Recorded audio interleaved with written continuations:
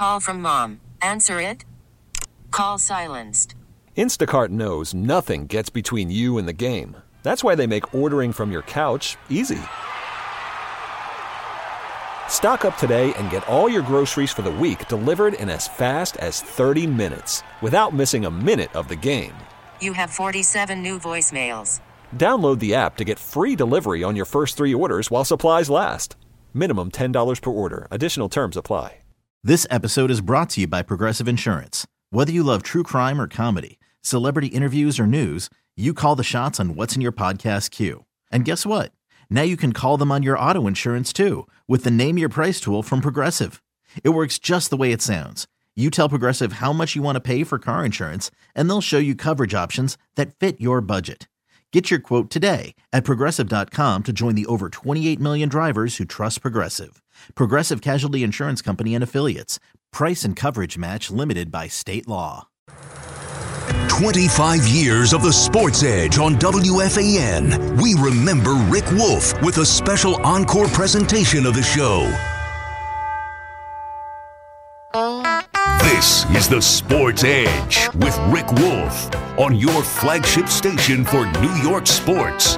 The Fan, Sports Radio 66 and 101.9 FM, WFAN, New York. Now, over the years, you have heard me talk with great pride about my 3 kids that my wife Trish and I have been blessed with. And a few weeks ago, for example, my older daughter Alyssa, she's the stand-up comic, she called unexpectedly into the show, and we had some great laughs. So she's talking about the women's soccer team. She thought I was being a bit sexist. Well, when she was in high school, Alyssa, she was a dedicated swimmer and an excellent scorer in lacrosse. And my younger daughter, Samantha, she's the one who was a terrific all-around athlete. She played basketball, soccer, also a top lacrosse player. She graduated from Michigan, and these days she works for the PGA in corporate partnerships. And then there's my son, John. Now 35, John was a superb baseball, ice hockey, and soccer player growing up. And he really began to shine in high school in ice hockey and baseball. In fact, he was named to the New York State Empire State Games 2 years in a row as a defenseman in hockey. And in baseball, well, he started on the high school varsity baseball team as a freshman at shortstop. Played a lot of travel sports and hockey and baseball before heading off to Harvard, where he focused on baseball, but did play on the Harvard JV hockey team. John was drafted and signed after his junior year by the White Sox. He also played in the Mets organization and also played some independent league baseball as well. He went on to Columbia Business School, where he focused on finance, and these days is a highly successful, a highly regarded expert on investing for Omega Advisors, with John's specialty being on Silicon Valley tech stocks and new ventures. But most importantly, John and his wife Karen, who is also a top athlete, they have a daughter, Riley, who is 15 months old. And I thought it would be interesting on the show this morning, again, something a little different, to get John's views on sports parenting, especially now that he's about to join the ranks of sports parents. And to that end, my son, John Wolff, joins me this morning by phone. John, how you doing? Hey, Dad. Good morning. Yeah, well, I must tell you, it gives me great pride to talk about you and your sisters, and of course, you and your siblings give your mom and me great joy. And as you know, clearly, you grew up in a sports-oriented family. So, I am interested that now you've become a recent father. How are you looking at sports for your daughter, Riley? Well, given that she's not even 16 months old, I think we're jumping the gun a little bit. Well, let me ask you. I mean, she is almost 16 months, and what about getting her on a travel team for soccer? Yeah, I mean, I guess I should be asking you for advice. I think you did a pretty good job over the years. There's a lot to consider. I guess. I mean, maybe I should ask you, when did it really start when myself, Alyssa, and Samantha were growing up? Because I guess my first impression is that Riley is still pretty young. But I will say, in the back of my mind, there's a lot of things that I know a lot more about today than I did when I was growing up. And not so much from a travel team or a specialization perspective, but more from, the importance of nutrition from an early age as it relates to sports performance, proper teaching, right? I mean, there's a lot of programs out there today that, kind of showed up late in my career. But, things that come to mind that I probably could have benefited a lot from when I was younger are things like Pro Swing, Dan Gray. I met Dan when I was a freshman in college, and he was fantastically helpful in my baseball career. But, my gosh, what if I met him when I was in middle school? That could have been a huge help. Mm-hmm. And, of course, injury prevention. But, at the end of the day, it's really, I hope Riley, who, as you said, is 15 months old, I hope that she, finds a sport that she enjoys and she has fun with it. And hopefully it's perhaps a sport that we can share together would be a lot of fun, the same way you and I have shared baseball over the years. Well, it's hard to believe, but of course time does march on. And yeah, I do recall back when you were probably 4 or 5, 6, 7 years old, and the question even then, of course, sports parenting was very much in full swing back then, but not perhaps to the extent it is today. Sports parenting, as I've said many times on the show, just gets more and more complicated with each passing year. Now, when you started out, I remember having conversations with your mom about, I think it's important. We want our kids to play sports, but there's a huge variety of sports for kids to choose from. I don't think it's necessarily a smart idea to either nudge or gently push John into one of the sports that I know well. Now, when I was growing up, I played baseball, of course, football, and basketball. I like to joke that, soccer hadn't been invented yet, or even for that matter, lacrosse. But when you were, 5 or 6, and I knew something about soccer. I had covered soccer as a sports writer, but I wasn't totally really ingrained with the fundamentals of the sport or how to teach it. But it was clear that this was something that was becoming more and more popular. It was obviously a social kind of event to be in a youth soccer team. And then you eventually migrated. You played some basketball. You fell in love with ice hockey, a sport that I have always loved, but I can't skate at all. And, of course, baseball was something I did know something about. But I always felt it was important to let the child sort of find their own way as what sport they wanted to play. I guess you were somewhat intrigued with football, but not necessarily to the point you wanted to play it, even though I had played football in high school and a little bit in college. So now that you're a dad, what do you think? What is your approach going to be with Riley in terms of, are you going to let her pick and choose a sport she wants to play, or are you going to say, Riley, maybe you should consider, playing golf, for example, or some other sport? Yeah, I mean, it's a good question. My hope is to expose her to a lot of sports and see what she naturally gravitates towards. Growing up with you as my dad, obviously, part of the fun of playing baseball, but also part of the challenge at times was being in your shadow, and obviously, playing on teams that you had played for, 30 years or I don't know how much, prior. There were a lot of guys that remembered how good you were, and so I kind of sometimes felt I had to live up to that challenge. Mm-hmm. And so sometimes, playing ice hockey where you couldn't skate gave me the freedom to try a new sport, with no kind of like preconceived notions from other players or scouts or coaches or what, things like that. So I guess my hope with Riley is that we can expose her to several sports and see what she enjoys. But I also remember situations from my childhood that I thought were kind of ahead of their time. And that obviously reflects upon you in that, like things like baseball, we really didn't get into it in an organized way until I was probably a little bit later than the average kid. T-ball and things like that, where the game moves so slowly and kids don't throw strikes.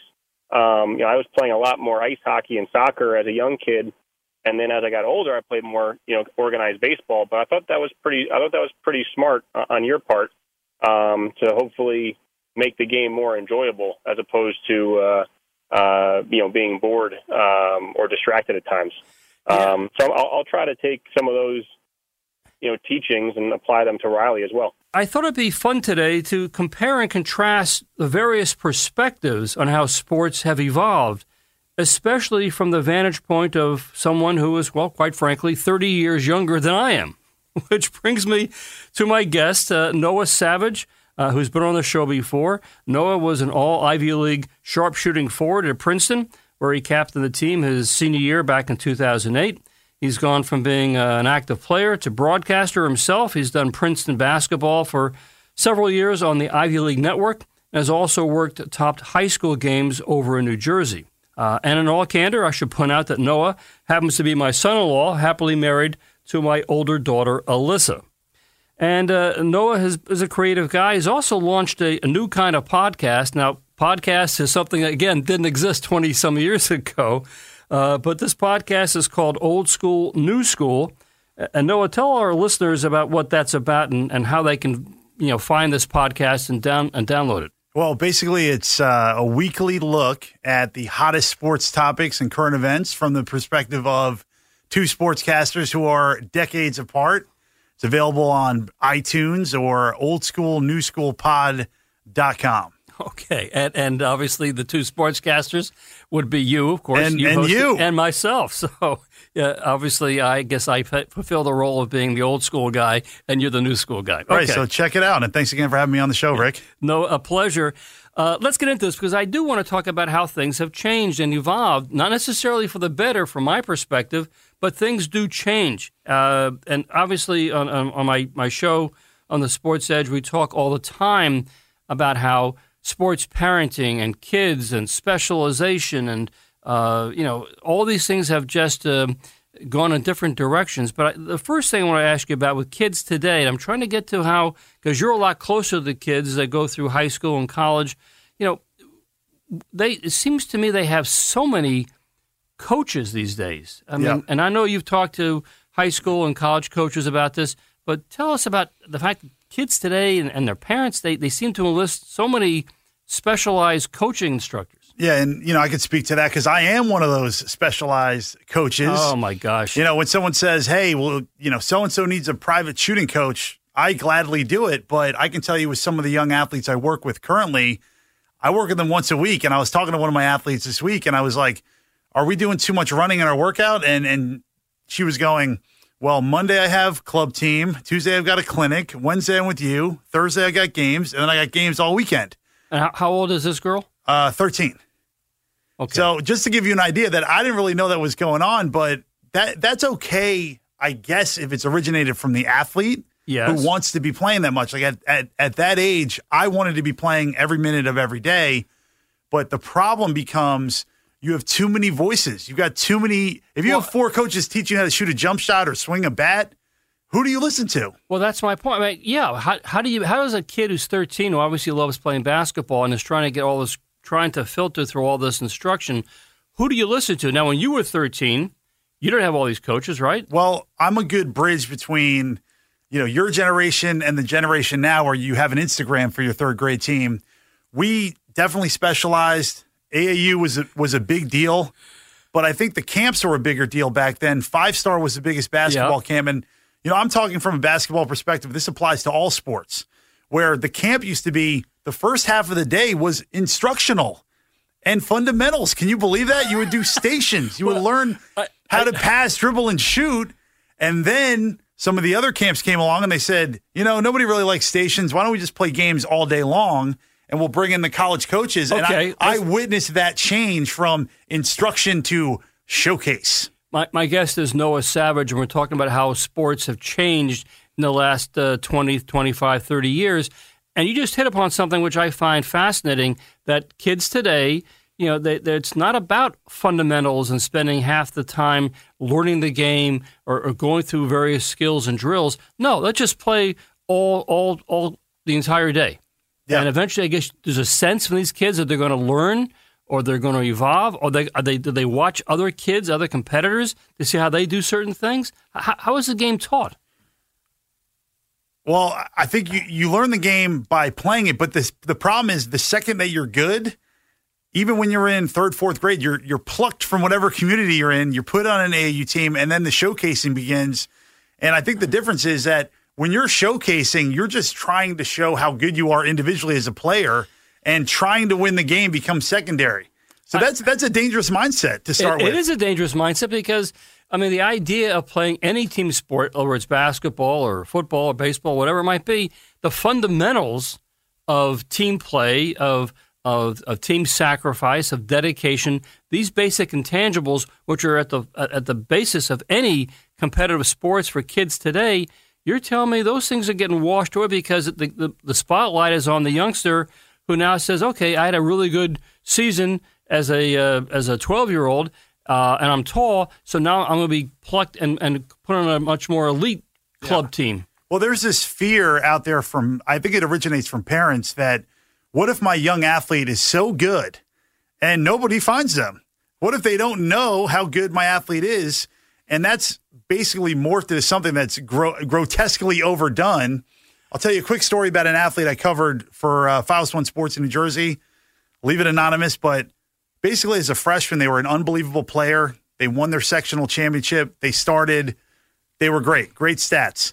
Transferred to another school, great stats. Transferred down to Florida to a boarding school and basically got buried and had to transfer back to New Jersey. After all these transfers, all this showcasing, I was like, where's this guy going to end up? Pretty much at the same level of college that he would have if he stayed in his freshman year of school. So who's pushing all that? Why not just stay in a great situation, win some games, have some fun, and then go to college? Because you know that the grass is always greener. And, I'm a star as a freshman, but, if I played against better competition or a bigger showcase, then I'll get even more offers my way. And that's where the parents have to use a little common sense. And, again, this is, to me, again, from my generation, the way we saw sports, nobody worried about getting a college scholarship or going pro. That happened down the road if you were really, really good.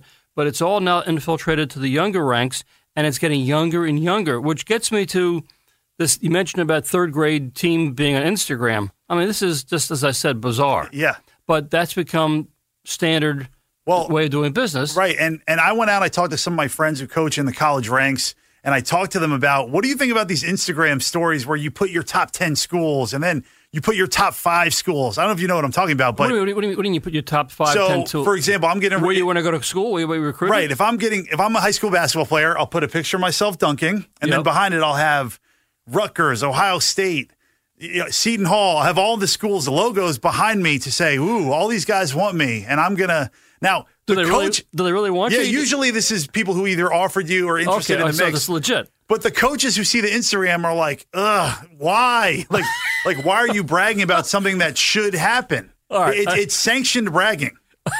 It's sanctioned bragging. All right. I'm not sure what that means, but what happened to humility? That's my point. Just show up and dominate and then get your scholarship. Hey, Noah, you sound like me. I'm the old school guy here. A #1 selling author and a WFAN great, The Fan remembers the life and legacy of Rick Wolff with a special presentation of the best of the Sports Edge. Call from mom. Answer it. Call silenced. Instacart knows nothing gets between you and the game. That's why they make ordering from your couch easy. Stock up today and get all your groceries for the week delivered in as fast as 30 minutes without missing a minute of the game. You have 47 new voicemails. Download the app to get free delivery on your first 3 orders while supplies last. Minimum $10 per order. Additional terms apply. This episode is brought to you by Progressive Insurance. Whether you love true crime or comedy, celebrity interviews or news, you call the shots on what's in your podcast queue. And guess what? Now you can call them on your auto insurance too with the Name Your Price tool from Progressive. It works just the way it sounds. You tell Progressive how much you want to pay for car insurance, and they'll show you coverage options that fit your budget. Get your quote today at Progressive.com to join the over 28 million drivers who trust Progressive. Progressive Casualty Insurance Company and Affiliates. Price and coverage match limited by state law. Okay, picture this. It's Friday afternoon when a thought hits you. I can spend another weekend doing the same old whatever, or I can hop into my all-new Hyundai Santa Fe and hit the road. With available H-Track all-wheel drive and 3-row seating, my whole family can head deep into the wild. Conquer the weekend in the all-new Hyundai Santa Fe. Visit HyundaiUSA.com or call 562-314-4603 for more details. Hyundai, there's joy in every journey. 25 years of the Sports Edge on WFAN. We remember Rick Wolff with a special encore presentation of the show.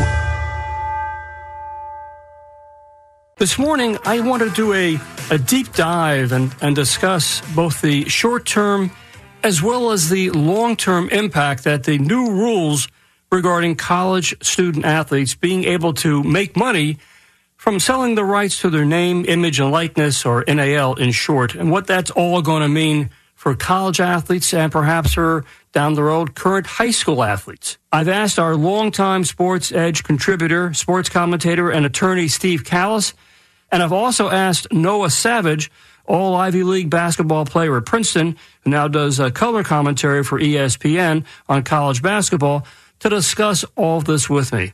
Steve, Noah, good morning. Great to be with you as always, Rick, and with Noah. Good morning. Hey, guys. Look, Steve, let me start with you because we have a lot of ground to cover here. Was this movement started with the college athletes basically recognizing that the coaches and universities that they played for were making millions and millions of dollars, that the athletes had a hard time finding a few bucks in order to pay for their meals and personal expenses? Is that the real genesis of this? Well, I think there's no question that that's a major part of it. You can go back to the 1984 Supreme Court case, NCAA against Board of Regents of the University of Oklahoma, where Justice John Paul Stevens gave an impassioned, almost quaint today about the, benefits of amateurism and how we have to keep that. And the holding of the court is essentially the NCAA has committed antitrust violations because they are kind of the monopoly and the dictator, if you will, over all college sports. But the interesting opinion to me, and if anybody was going to read something, I wouldn't tell them to read the 40 or 45-page decision of the Supreme Court, although that's the law of the land. The scary thing, I think, for the NCAA is the Kavanaugh concurrence, which is only 5 pages. I would recommend that everybody read it. But in that decision, Kavanaugh said, this decision, the Alston decision from a couple of weeks ago, is limited only to these education-related expenses, right, as you know, right. Rick. Yes. But he essentially said anything that the NCAA does now is going to be looked at under normal rule of reason scrutiny from an antitrust perspective. And that essentially means that they're just going to look at it as they would any other business in the country because it extinguishes the free market in which individuals can otherwise obtain fair compensation for their work. People have talked about that. Athletes have complained about that for decades now. But this immediately flips the switch and changes virtually overnight everything that we've thought about in the past versus July 1 this year and looking forward. And at that point, I'm going to bring Noah Savage into this conversation because obviously, Noah, it wasn't that long ago that you were in college at Princeton playing basketball and obviously a big-time Division I program. And yet, the fact is that, even back then you were asking the same questions. Well, what's going on here? How come the major sponsors of the NCAA are able to cash in on my likeness and image, and yet I don't get paid a dime? And quite frankly, when you're in college, as with most student athletes, money is hard to come by. And I know you were. This all goes back to the Ed O'Bannon case, the basketball player at UCLA, and how he filed a lawsuit, and eventually that he won that case. And I know you were one of the players who benefited from that. Tell me how you came to the same conclusion that it's about time for this old world to change. Well, you know what, Rick, I'm going to preface this with one of the best ways you can look at this is by comparing it to any other entertainment vehicle, right? So if you compare it to acting, you compare it to stand-up. When Dakota Fanning was 5 and she starred in Signs, alongside Tom Cruise, there was no governing body that said she doesn't get to make money because she's too young. And when I was in college, we're a bunch of smart guys supposedly hanging around and going, wait, how much does our coach make? And how much does he make off of camps? And how much does he make off of this and that? And we're over here playing, 50 cent a dollar poker against each other at night going, man, I wish I had another $40 to spend. Mm-hmm. So I'm smiling ear to ear because of the progress that the NCAA has made in this case, but this is just a baby step, and there's still restrictions in place which are ridiculous. And I really think we're just going to see the end of the NCAA, because I actually had to Google what they actually do. And on their website, they say that their main mission is to safeguard the well-being of student athletes and equip them with the skills to succeed on the playing field and in the classroom and throughout life. Yes. I can't think of a single thing the NCAA did for me when I was in college playing D1 basketball. They had no relationship with the student athlete. All they are was a net. They catch all the talent, and then they sell it to sponsors, and they say, you can't benefit off it. Well, that's yeah. I mean, I know you've felt strong about this for some time, and you did a nice job there basically summarizing your feelings about this. Is it fair to say, among the three of us, that we do think this is going to be the end, the death knell for the NCAA, that the Power Five conferences are basically going to say, well, you know what, your day is come and gone. We're going to basically be charged with overseeing all of our athletes and what they do in terms of endorsement deals anyhow. So the NCAA, I'm not really quite, as you said, Noah, I'm not really quite sure what you provide for us in terms of any kind of leadership or help. Why does it even need oversight? It's a free market. So if you can go out and get 5 million Instagram followers or TikTok followers, go make money. I don't care what you do. That's the free market. So I don't get why in this one subset of people known as athletes, there needs to be some sort of regulation. We're talking this one with Noah Savage and Steve Callis. Let me ask you this, because we're already, in just the last few weeks, deals for college athletes, student athletes, they're doing endorsement deals for everything from fireworks to tea, scented candles, personal appearances with autograph signings, and that's just the tip of the iceberg. But let me ask you this, guys. Those headlines were made this past week with a booster of the University of Miami. And this fellow is very, very well off, and basically he announced that he's going to pay each member of the University of Miami football team, that's 90 players, $500 a month to each one of them. All they have to do, if they would promote his chain of exercise gyms that he owns and promote them on each kid's social media account. I know you feel good about this. This makes a lot of sense to you. Steve, you feel the same way? This makes sense to you? This works? Well, I think it's fair, but it's just going to be, as Noah alluded to, the big schools will just be bigger and more powerful, and the richer the boosters, the more you can offer. I'll even go back to the actual Supreme Court decision where you had a guy like Len Elmore, friend of the Sports Edge, of course, Rick, who was an ABA and NBA player, who then wound up going to Harvard Law School and became a basketball agent for a while. He said even with the internships, under the Supreme Court decision, you can now give internships, paid internships, etc. And he used, I think, on purpose, the facetious example of saying, oh, okay, we'll give you an internship, we'll pay you $1 million. But the real question is, we give you an internship, we pay you $10,000 or $20,000 or $30,000 or $100,000. What's the limit? What is considered, moderate? And yes, that's what's going to happen. But again, as Noah said, there's already a huge recruiting difference for Alabama football or, UConn women's basketball. I think this will only, if you have rich boosters or a big budget, which those kinds of schools do, I think that's only going to make the gap, frankly, even wider. Well, that's what I'm looking at here. And I'm glad you guys agree with this.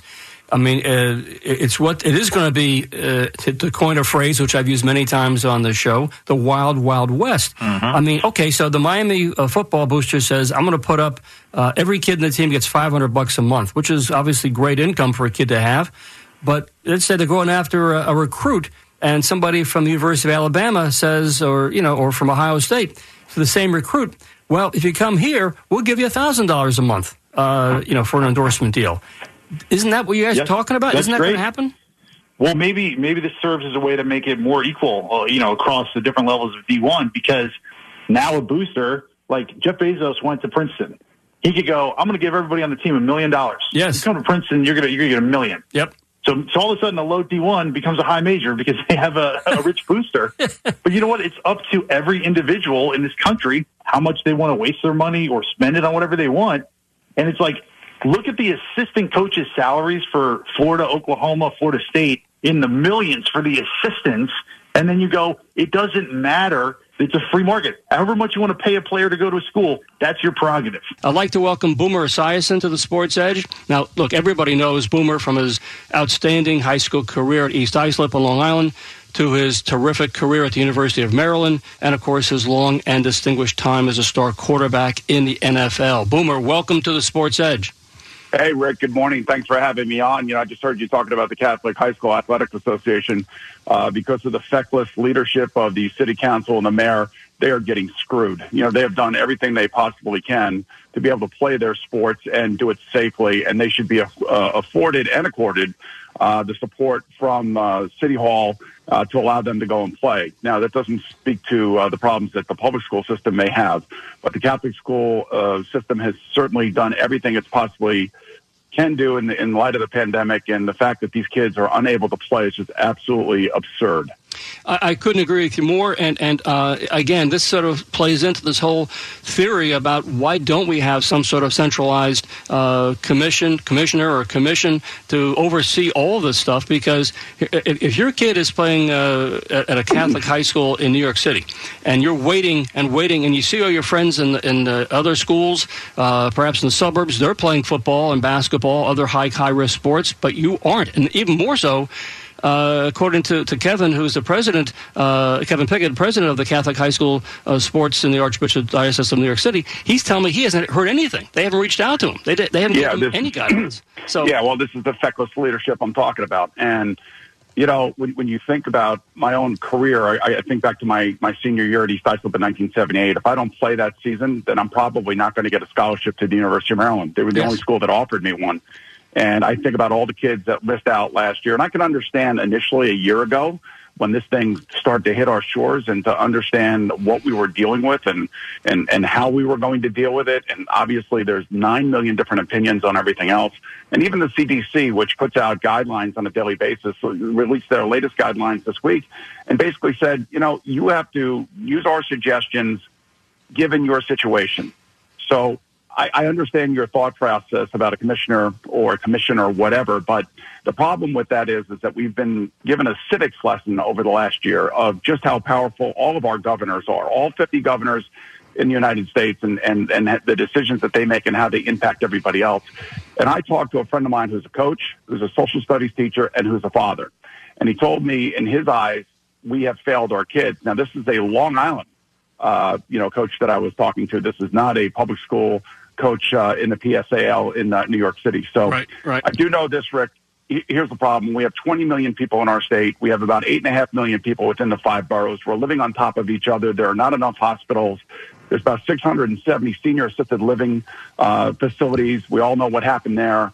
There is just so much minutia, and it's a quagmire that people like, the Catholic High School Athletic Association, who do it right, don't get rewarded for following the guidelines and making sure that their kids and their staff are safe. Again, the whole thing, the pandemic had revealed, as you said, Boomer, the fact that it's just chaos. There was no central clearinghouse. If, like these kids, who you said, like you mentioned your own situation, getting one scholarship offer out of East Islip, these kids who would play football at the Catholic leagues, they're like, we don't understand. Iona Prep is playing football, and Stepanak played football. Why can't we? What's going on here? Because this is about, getting seen, getting recruited. Let's be honest, a lot of these kids go to these schools, these parochial schools, to be seen by college coaches. So to not have any kind of feedback from the powers that be, either in government or the Department of Health, is really, really vexing. Well, I think they're also worried about, overrunning the hospitals. I can understand that in such a densely populated area. That's why, if you had, let's say, your commissioner, there's like 50 shades of gray to all of this. And I hate to use that metaphor, but there are. There can't be one blanket policy that covers everybody, because there are certain difficulties that certain locales have that the others may not have. So if you are, landlocked in Brooklyn and you have an outbreak in your community, you're less likely to say, hey, you know what, let's all come to school, let's all be taught in school, and let's go out and play football, when we have people around us that are, that have an outbreak. Where up in Dutchess County or Washington County or the eastern end of Long Island out in Suffolk County, that may not be the case. So like one guy or one person, one woman, whoever it may be, making a decision without understanding the localness of the issues and the problems that come along with those, I think is probably pie in the sky and would probably say that would never happen. I hear what you're saying, and obviously we saw this take place where basically, the state was saying during the course of the pandemic, oh no, we can't make a blanket decision because every community, every school is different. The infection rates differ all over the place, so we're going to allow the school districts to decide how they want to handle this. Well, I sort of saw that as, geez, that's sort of like, it's well intended to have sort of a localized kind of approach, but you're also letting people who are not necessarily experts in the field of infectious disease having to make decisions. That's different. Well, I kind of understand that too, because every superintendent in every school district is going to be different. If you don't test your kids, we're not playing against you. And if you do test your kids, when are you testing your kids, and compared to when we're testing our kids, and how much does that cost? I mean, the cost overruns are enormous to get these programs off the ground. We live in a litigious society on top of all of this. Of course. Everybody's afraid to make a decision to get sued. There are some people, and we talk about sports because this is a sports station, but I would say the same thing about math club, chess club, theater, band. I mean, the morons out in California put the band in their individual tents so they could play their musical instruments. I'm like, well, you got to be kidding me. Yeah. I mean, and the other thing too, and there is high school football going on in Long Island right now. Yes. And East Islip has played the last 2 Friday nights, and Donna Champy, the wife of my high school coach, Al Champy, missed her first game in 53 years this Friday night against Comstock. And think about that for a second. But why? We're outside. We can't have people come to games. We can't have parents watching their kids. Now, I'm not saying that Comstock had that rule. It's just that it was a little bit cold and she didn't want to go, and I totally understand that. But there are these arbitrary rules across school districts that really don't make any sense, especially when you're talking about Suffolk County, which is a little bit more spread out. That's what I'm saying. I mean, it would have I kept hoping and praying that there'd be either a Dr. Fauci or somebody like a Dr. Fauci who would step forth and say, okay, here's what we are going to use for guidelines. Here's, if it's an indoor sport, an outdoor sport, here's the parents, people can come, not come. We needed to have some sort of direct feedback or a place to go to get real honest, and critically important, objective evaluation, but that wasn't happening. And it's not happening. And I know every household is different. Some kids live with their grandparents. Yes. Some kids only may have one parent, and everybody wants to be careful, and that's up to each individual family. And I've lived this life for myself for 27 years with my son Gunnar in cystic fibrosis, who basically is living in a pandemic every single day of his life. So we know about N95 masks. We know about washing hands. We know about taking risks. And Gunnar's whole life, he had to take a risk. And when he came to me in 9th grade and he said, Dad, I want to try out for the football team, I said, wait, time out. Are you doing this because I played football, or you do this because you want to do it? Mm-hmm. He said, no, Dad, I want to do it. I said, well, go ask your mother. And he went to his mother and said, Mom, Dad said I can play football. But the point being is that his mental health was just as important as his physical health, and we knew the risks as parents that we were taking. We knew that their mononucleosis was out there. We knew the flu was out there. We had the H1N1 pandemic in the middle of 2009 and 10, I think, if I can remember correctly. These are all things for a cystic fibrosis patient and child you worry about every single day as a parent. Now, I would say if Gunnar were in school today, he would not be playing because he has more than a comorbidity. He has a quad morbidity because it's a multifaceted disease. But I would say this, if my son were healthy like my daughter was healthy and is healthy, they would be in school and they would be playing because I wouldn't be worrying about the long-term effects of this disease because my daughter is perfectly healthy. So it's, every family's a little bit different, but I've lived this kind of pandemic life for the last 27 years, so I think I have a little bit better knowledge of most people, and that's why I think that the mental aspect of every child that is missing out playing their sport that they love is so significant, and the damage that we have done over the last year is going to be rearing its ugly head in years and years and years to come. And I want kids off the video screens, away from the video games, and outside playing and doing what they should be doing to grow up as normal as possible. WFAN remembers the life and legacy of Rick Wolff with a special presentation of the best of the Sports Edge.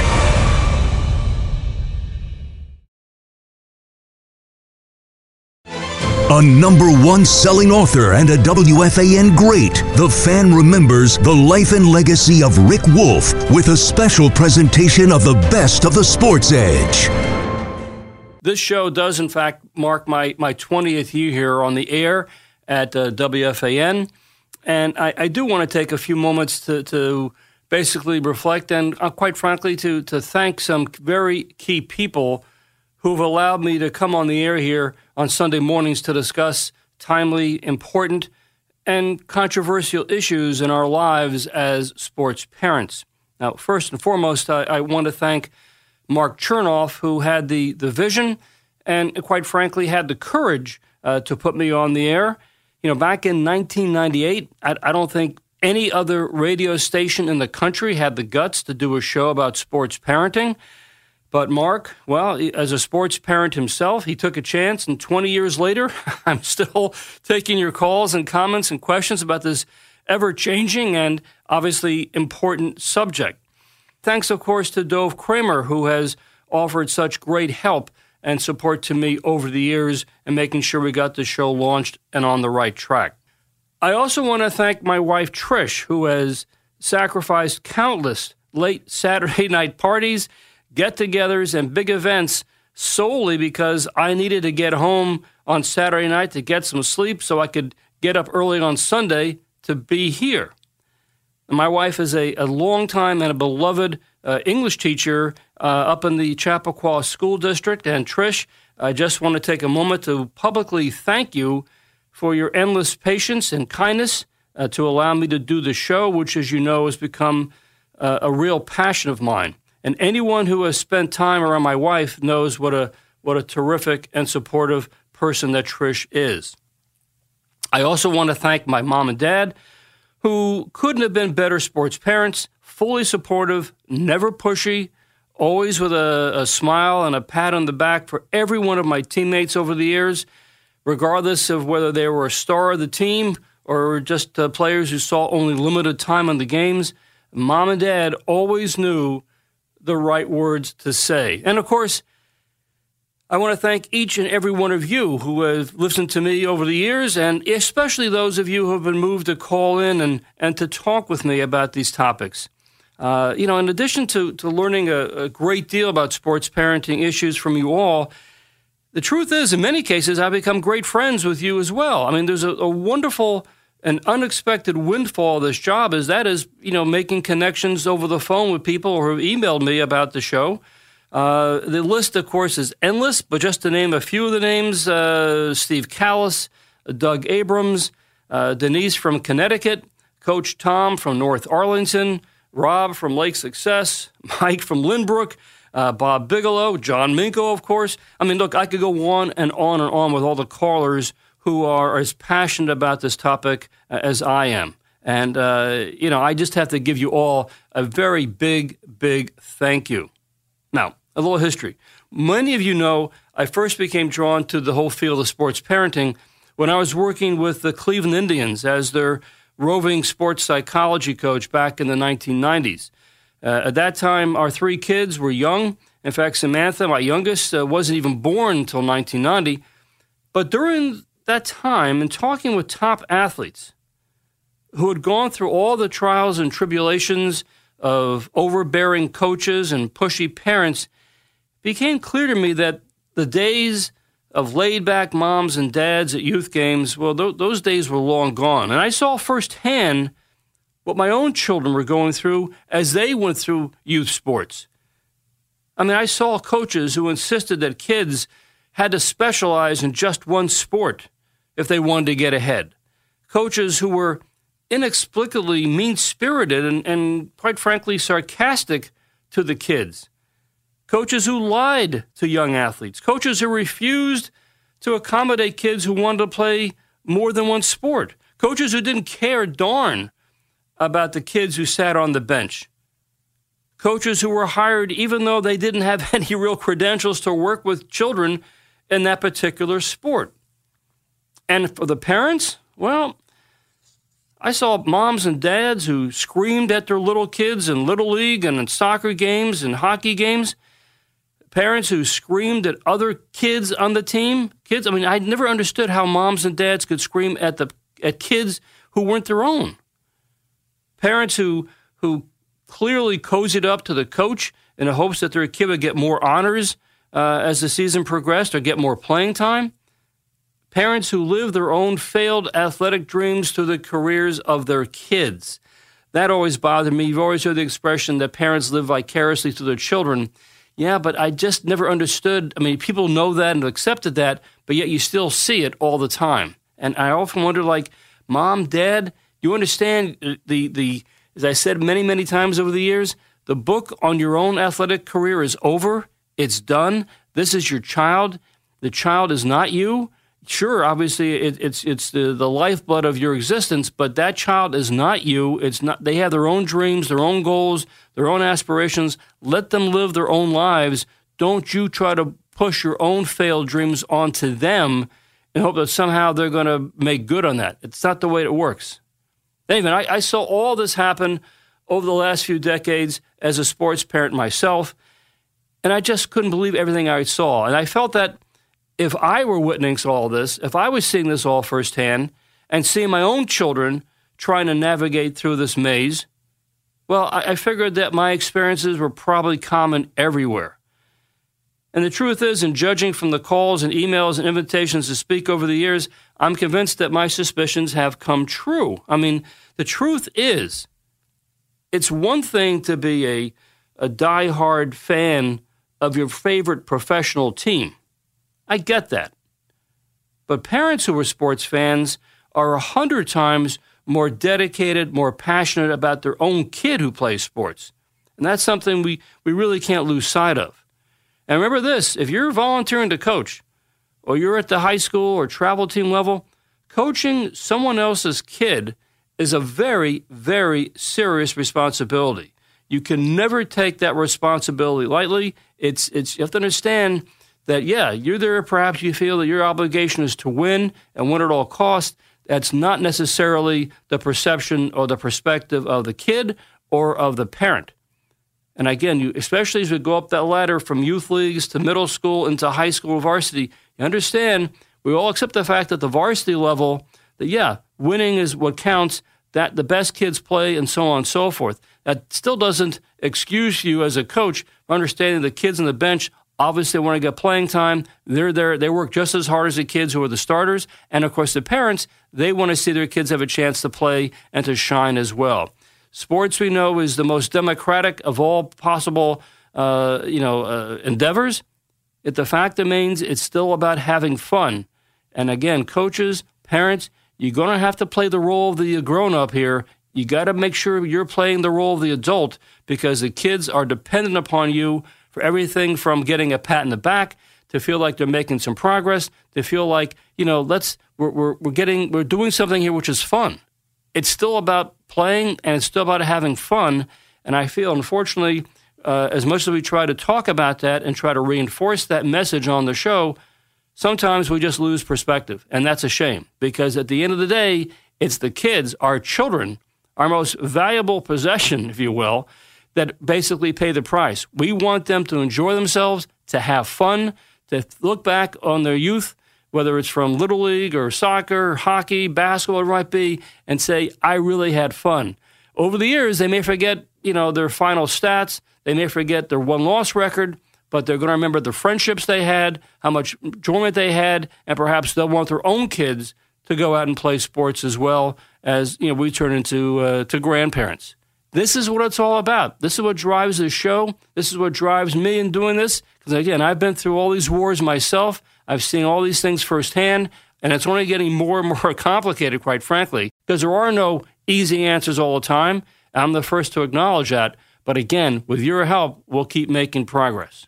I do want to make sure that, I want to give out the number for Gamblers Anonymous one more time, and that is 855-222-5542, or you can go to their website at gamblersanonymous.org. It seems like every generation seems to go through this, but going back to the whole idea of point shaving in basketball, point shaving is something that always was presented as sort of a victimless crime. And, of course, it all started, at least on the national level, back in the early 50s when college basketball was when teams like CCNY and LIU ruled the roost, and there was all these point-shaving scandals that destroyed those programs. Then you skip ahead to the 1970s, and I recall Boston College had a player who was involved with point shaving, and that destroyed that program for a number of years and the players' lives. It seems like we might be heading towards that kind of situation again because so much time has passed.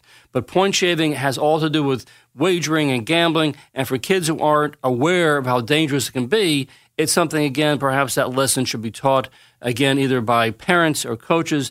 Again, there are a lot of things that can really affect people's lives in a terrible way just because of the pursuit of making a quick buck from gambling. Again, for most people, it's not a concern.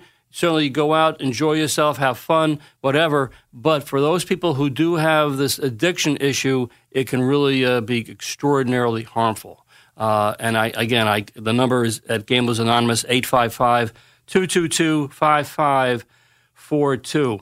One last reminder about that unusual offer I made this morning for my new book, Secrets of Sports Psychology Revealed. If you order 25 print copies for your youth organization or sports team, high school team, wherever it may be, I'll be glad to waive my usual speaking fee and come out to your community and talk about sports psychology and, of course, sports parenting as well, whatever you feel is the most appropriate. But, again, that book, which I represents more than 30 years of work in the field of sports psychology, really sort of pinpoints exactly how it works when it comes to the psychology of getting prepared to play at your highest level. I'll see you next week right here on The Sports Edge. This episode is brought to you by Progressive Insurance. Whether you love true crime or comedy, celebrity interviews or news, you call the shots on what's in your podcast queue. And guess what? Now you can call them on your auto insurance too with the Name Your Price tool from Progressive. It works just the way it sounds. You tell Progressive how much you want to pay for car insurance, and they'll show you coverage options that fit your budget. Get your quote today at Progressive.com to join the over 28 million drivers who trust Progressive. Progressive Casualty Insurance Company and Affiliates. Price and coverage match limited by state law. You could spend the weekend doing the same old whatever, or you could conquer the weekend in the all-new Hyundai Santa Fe. Visit HyundaiUSA.com for more details. Hyundai, there's joy in every journey. T-Mobile has invested billions to light up America's largest 5G network, from big cities to small towns, including right here in yours. And great coverage is just the beginning. Right now, families and small businesses can save up to 20% versus AT&T and Verizon when they switch. Visit your local T-Mobile store today.